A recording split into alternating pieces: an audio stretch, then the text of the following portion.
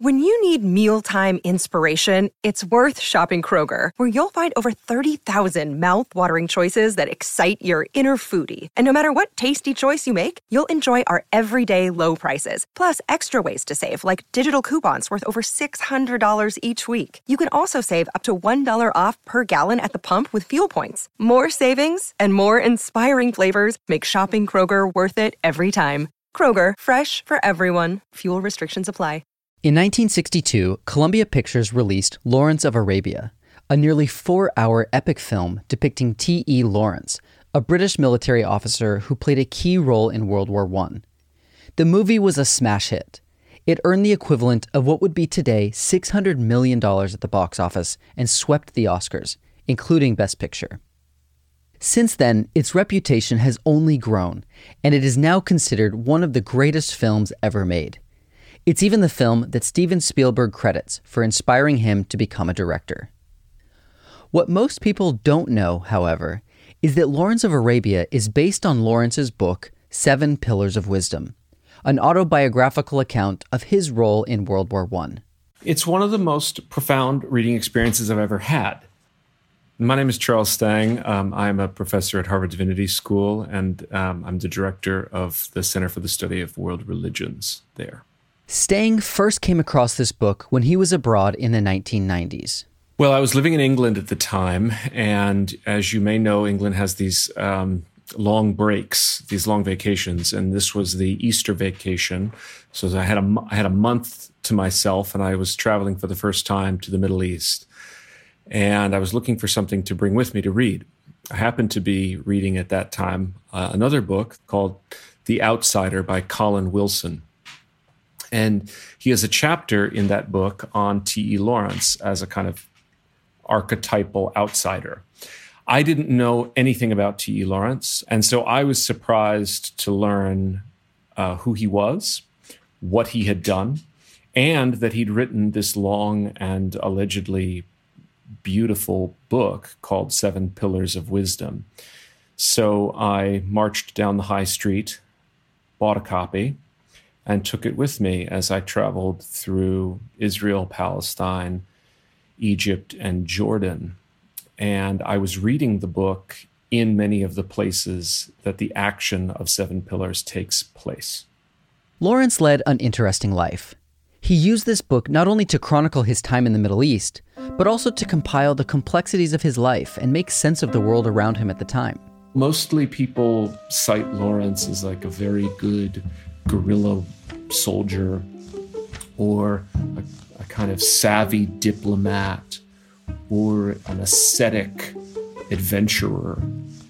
And all those things are all true, but I don't actually think that's the center around which to organize his chaotic and complicated life. I'm more inclined to look for it in these very difficult and demanding passages about what we would label sort of philosophy and religion. Welcome to Writ Large, a podcast about how books change the world. I'm Zachary Davis. In each episode, I talk with one of the world's leading scholars about one book that changed the course of history. For this episode, I sat down with Professor Charles Stang to discuss 7 Pillars of Wisdom. Thomas Edward Lawrence was born in Wales in 1888. In 1910, when he was 22, he was offered a position as an archaeologist in northern Syria for the British Museum. 4 years later, while he was still in the Middle East, World War I began. Lawrence remained in the Middle East for almost a decade, working for the British military during the war. He returned to the United Kingdom after the war and wrote 7 Pillars of Wisdom. It is a book that defies genre and definition, and I think that's actually one of its achievements, and I think it's quite intentional on his part. It is, on its surface, a chronicle of his part in the Arab Revolt, but that actually takes up only a small portion of its hundreds and hundreds of pages. Much more than that is a description of the landscape, sometimes in excruciating detail, a description of the people that he was traveling through and with, specifically the nomadic tribes that he was working with, the Bedouin. Before the war, Lawrence set out to write a scholarly book about 7 great cities of the Middle East, titled 7 Pillars of Wisdom. He abandoned the project, but kept the title. He began writing this 7 Pillars of Wisdom in 1919. On a train ride, he tragically misplaced his briefcase that contained a nearly complete draft of the manuscript and had to start over. He finished the book in 1922, and it was first published in 1926. Lawrence wanted to write more than just a war chronicle. Although he does talk about the war, he paints a broader picture, including contemplations on the desert, religion, and landscape.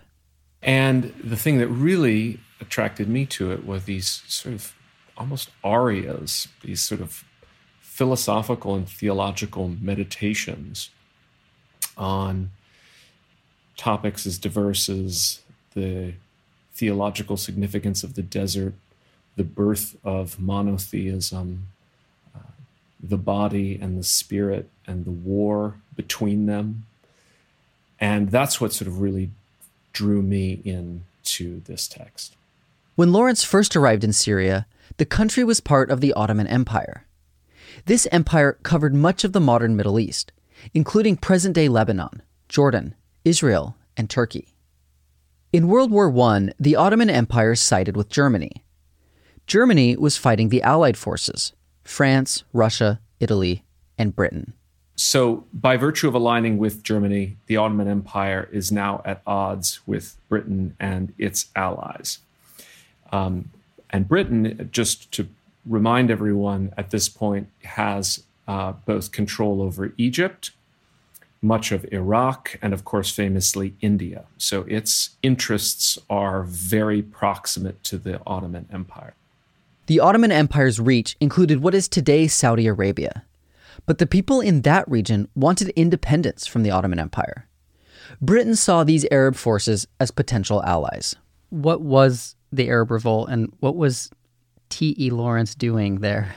The Arab Revolt was conceived as an opportunity to harass the Ottoman Empire from the Eastern Front, and perhaps, if lucky enough, to deal a fatal blow to the Ottoman Empire in such a way, or to deal a blow to the Ottoman Empire in such a way that they would fall out of the war and expose Germany.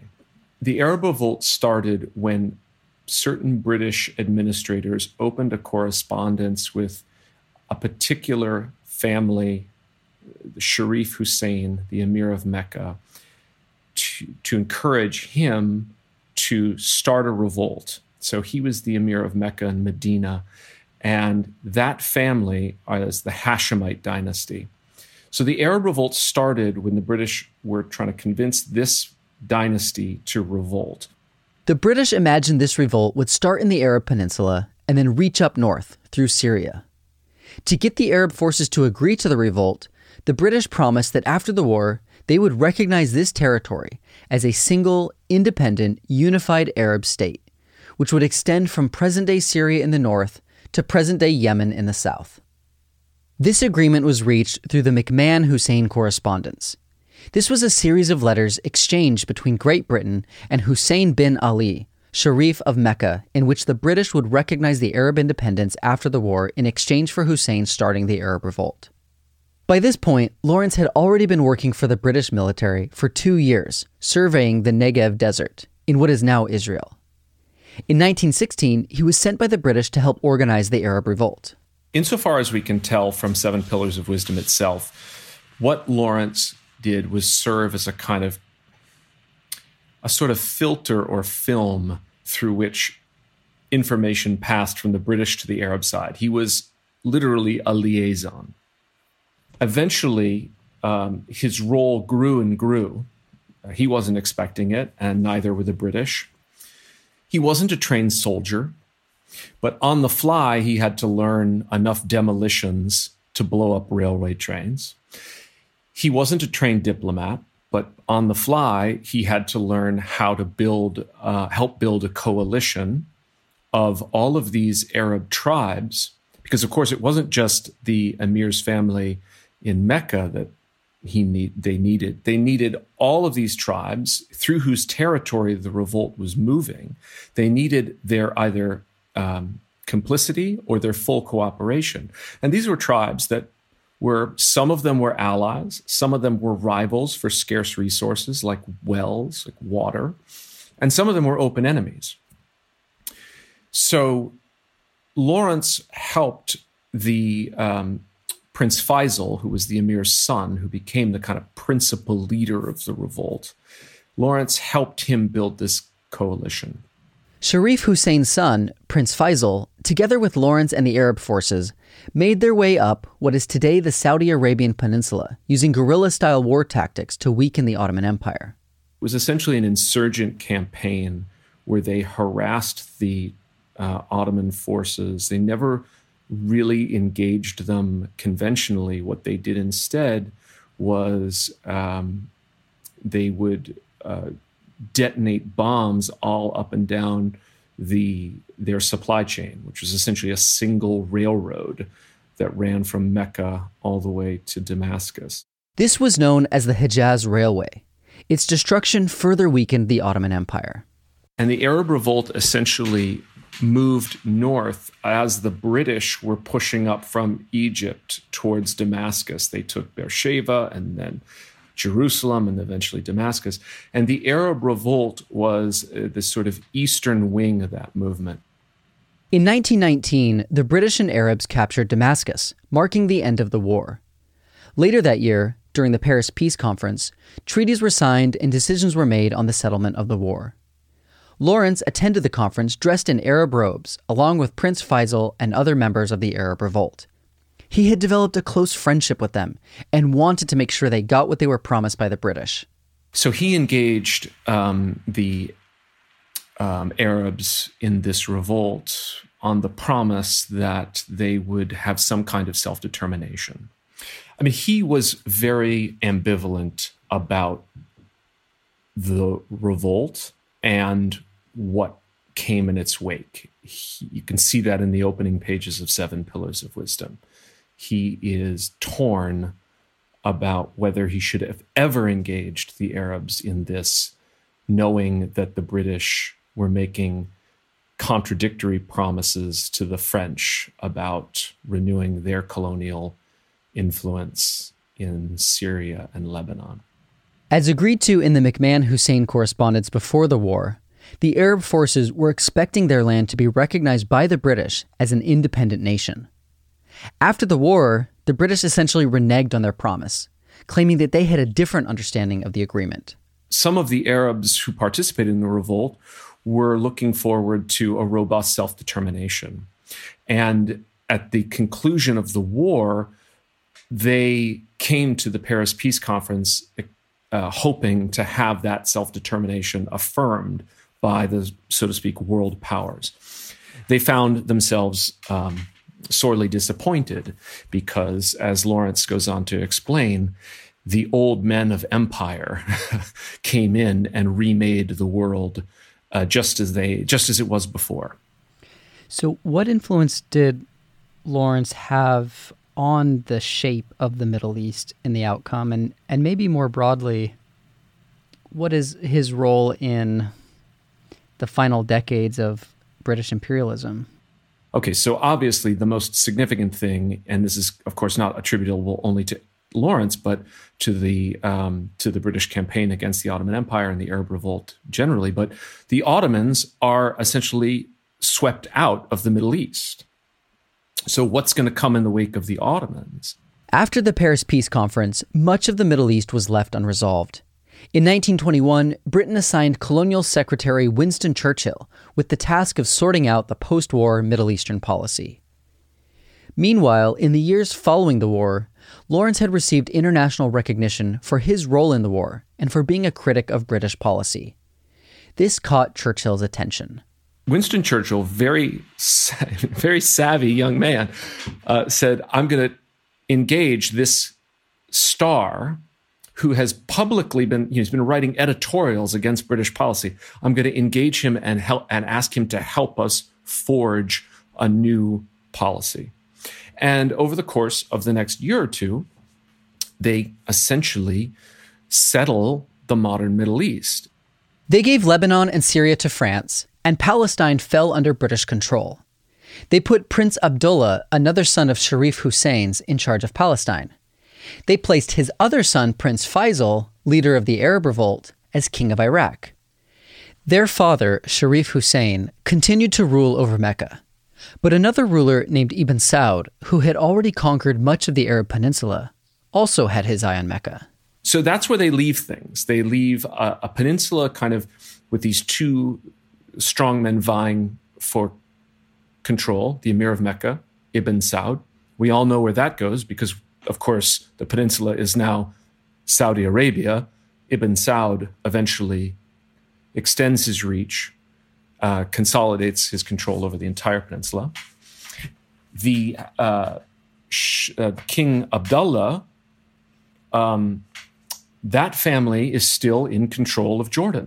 They are that the Hashemite kingdom of Jordan is the last remaining Hashemite dynasty, and they were put there directly by the British in 1921. If you look at a map of the modern Middle East, the borders of these nation states are borders established by the British in 1921. I mean, there are straight lines through deserts where, no desert, it doesn't make any sense. And it makes even less sense when you think of the fact that these deserts are home to nomadic people who are moving across vast territories, and we are living with that same map, even though there are new governments, new leaders, whatnot. The currency, it was established by the British, and Lawrence was a part of it. It was during this period of sorting out the Middle East that Lawrence wrote Seven Pillars of Wisdom. The text shows his ambivalence to how things played out after the war. On the surface, he claimed to be satisfied with Churchill's solutions, but deep down, he felt it wasn't entirely fair to the Arabs. At the same time, his public reputation as a war hero was growing. Lawrence became a hero in Britain because you had a public that was devastated by the losses in the war. Lawrence himself lost 2 of his 4 brothers on that front. And in the wake of the war, Lawrence was discovered by an American journalist and essentially peddled as a kind of romantic counterpoint to the horrors of the Western Front. So everything that was devastating about the Western Front, even though the Allies prevailed at such staggering costs, in the East, there were so few British losses, and there was a kind of Orientalist fantasy ready to hand with this dashing young British officer helping lead these Arab nomads to a glorious victory. Now, that in and of itself is a myth, but it was a myth very powerfully peddled to the British and American public in the immediate wake of the war. Why do you think he wrote this? What was his motivation? The dedication to Seven Pillars of Wisdom is a remarkable poem to someone or something, the initials S.A. And no one knows who or what exactly S.A. is, what it refers to, who it refers to. Although most people, and I include myself here, believe that it refers to a young man who Lawrence often refers to as Daum. Daum was one of the young men who worked on the archaeological site in Syria, where Lawrence was a resident archaeologist for several years before the war. And this young man and Lawrence had obviously a close and intimate relationship. I think it's undeniable that Lawrence loved him, was in love with him. almost certainly not a relationship that was consummated. Lawrence's love for this young man helps explain his motivation for not only writing Seven Pillars of Wisdom, but even imagining the Arab Revolt itself. As the war was approaching, Lawrence left the archaeological site hoping to return. But things didn't work out as expected. He became an intelligence officer and was in the war longer than he anticipated. Lawrence wasn't able to get in touch with Daoum during the war because communication was interrupted. Several days before the revolt ended with its entry into Damascus, the Arabs' entry into Damascus, Lawrence learned, we don't know quite how, but he learned through someone that this young man, Daoum, had died. I believe he died of typhus, but I'm not sure about that.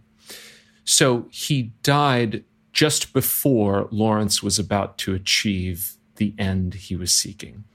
Now that helps make sense of this dedicatory poem. So, to S.A.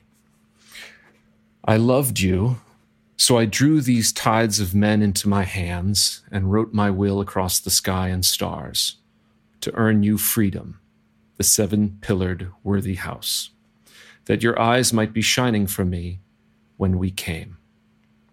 Death seemed my servant on the road till we were near and saw you waiting, when you smiled, and in sorrowful envy he outran me and took you apart into his quietness. Love, the way-weary, groped to your body, our brief wage, ours for the moment, before earth's soft hand explored your shape, and the blind worms grew fat upon your substance. Men prayed me that I set our work, the inviolate house, as a memory of you, but for fit monument I shattered it unfinished. And now the little things creep out to patch themselves hovels in the marred shadow of your gift.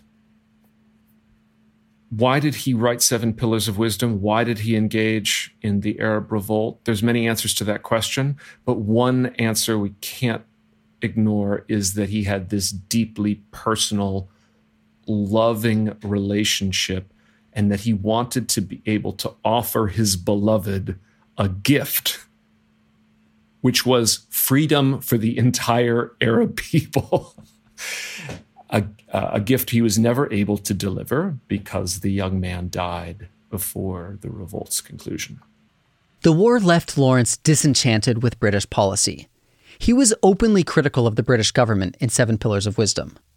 Well, at the same time as he was being peddled as a kind of romantic hero, a kind of salve to the public that had just been devastated by the war, he was a public critic of the British government's reversal or failure to live up to its promises to the Arabs. That's the particular thing he was calling attention to, but more generally, what he was calling attention to was the ways in which the ends of empire, which were profiting the elite in Britain, were being pursued at the expense of not just the subject peoples, but the rank and file British themselves. Lawrence was shedding light on the dark underbelly of British imperialism. He respected the British soldiers for their heroism and patriotism that he witnessed during the war. But he was critical of how the elite simply fed them into the imperial machine. What was for me very interesting is the realization that the British Empire was like a hydra. It had so many heads. There was no single agency directing this thing. It makes sense. It was so massive. But there are all these different parts of the British Empire vying for influence and control. And they were at odds with one another. And Lawrence calls attention to that fact. So in this case, he criticizes, specifically will criticize, say, the British turning their backs on the Arabs' hopes for some kind of self-determination because the British wanted to maintain petrol production in Mesopotamia. So that kind of instrumental, exploitative logic Lawrence calls attention to. Now, what's curious is though he's ambivalent. He's at this moment of he's ambivalent about the British Empire's aims. He's a patriot, but at the same time he's a critic. What's curious to me is that as the years roll on after Lawrence's death, he is remembered and criticized as a kind of unthinking, uncritical cog in the imperial machine. Despite being critical of the British Empire, Lawrence is largely remembered as just the opposite. His criticisms, however, did inspire future writers and thinkers opposed to colonialism. So he's much more savvy and critical and complicated than he's given credit for. I guess I'd like to spend some time now with the mystical or literary or meditative parts of the writing. And you as a theologian, as a scholar of religion, talk us through what are these passages saying? How did you interpret them your first time reading, and how have they sat with you over the decades? And should more people spend some time with these passages?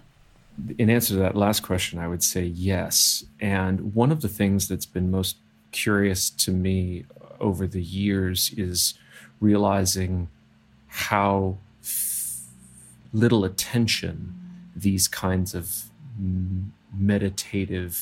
these sort of mystical meditations have received from readers.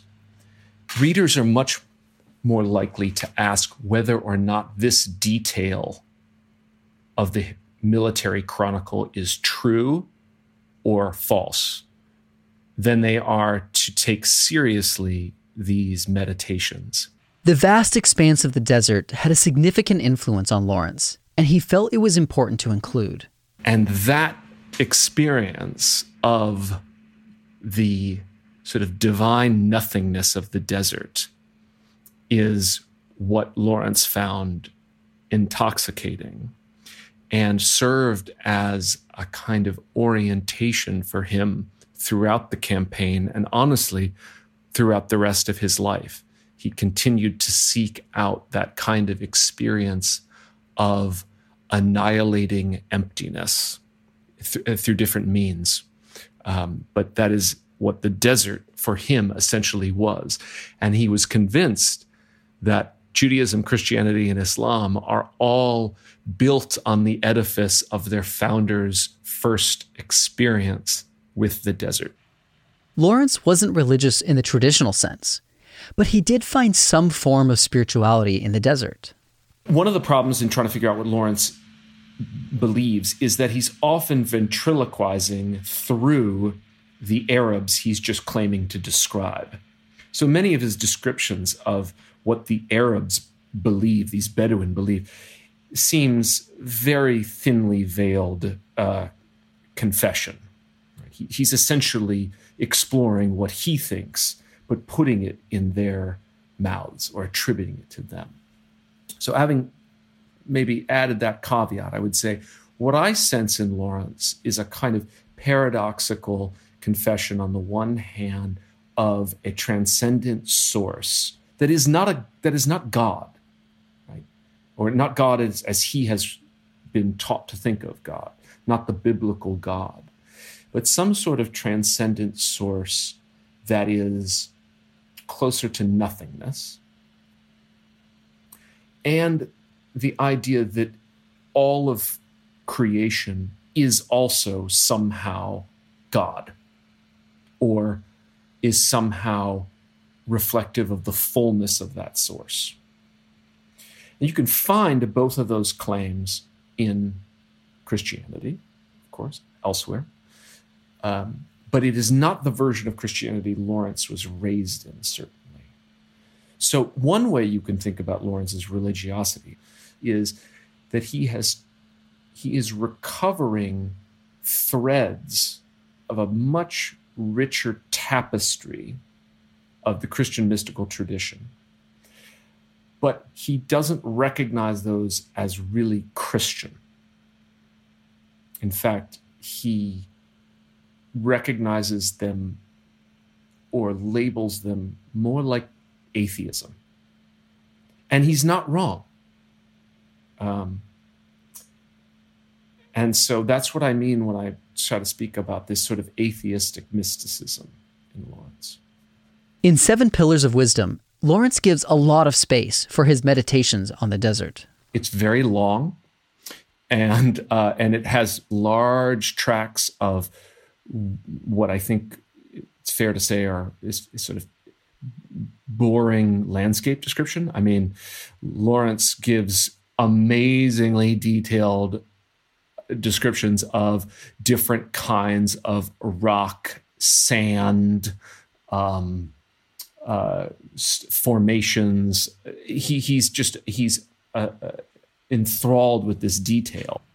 The book that really sold well, the bestseller of Seven Pillars of Wisdom, was an abridgment made in 1927 called Revolt in the Desert, which stripped out a lot of the landscapes, stripped out all the mystical meditations, stripped out all the weird philosophical and theological reflections. And what you get is a much cleaner adventure narrative, a war chronicle.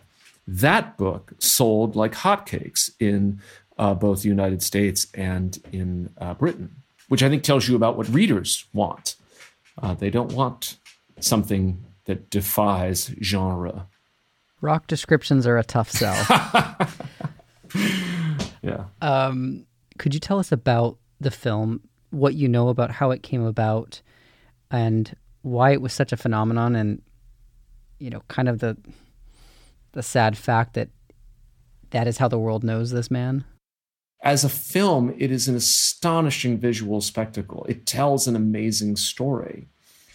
The cinematography of the desert, the composition of shots is unparalleled. I love the movie. I love it. But it has narrowed Lawrence as a figure, and it has narrowed the geopolitical reality of what was going on, as any movie tends to do, right? But because of its success, that narrowing has paradoxically overshadowed everything else, which is much more complicated and subtle. And that's the point I find somewhat frustrating, is that the reception of Lawrence in Seven Pillars of Wisdom has actually a much more interesting story prior to the movie. And then the movie, in my mind, sort of flattens the reception of him. And essentially, Seven Pillars of Wisdom is consigned to oblivion. No one reads it. It's not regarded as a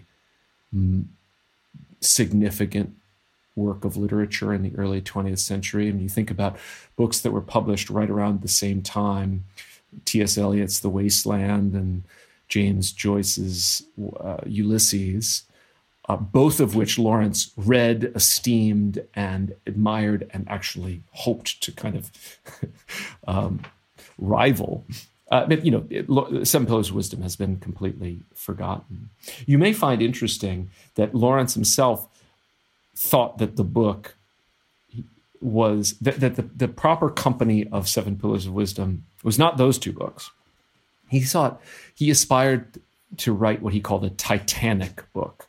And the other instances of Titanic books are Dostoevsky's The Brothers Karamazov, Nietzsche's Thus Spoke Zarathustra, and Melville's Moby Dick. Yeah, incredibly ambitious. And, I leave it to everyone to decide whether the Seven Pillars of Wisdom deserves to be included among those books.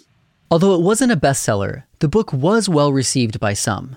Despite the fact that it's been largely forgotten in recent decades, it's instructive to me to realize that Lawrence's that the first wave of reception of the book by Lawrence's literary friends and colleagues included E.M. Forster, George Bernard Shaw, Robert Graves, and Winston Churchill, all of whom thought this book was an amazing monument, and in some cases helped him revise it and publish it.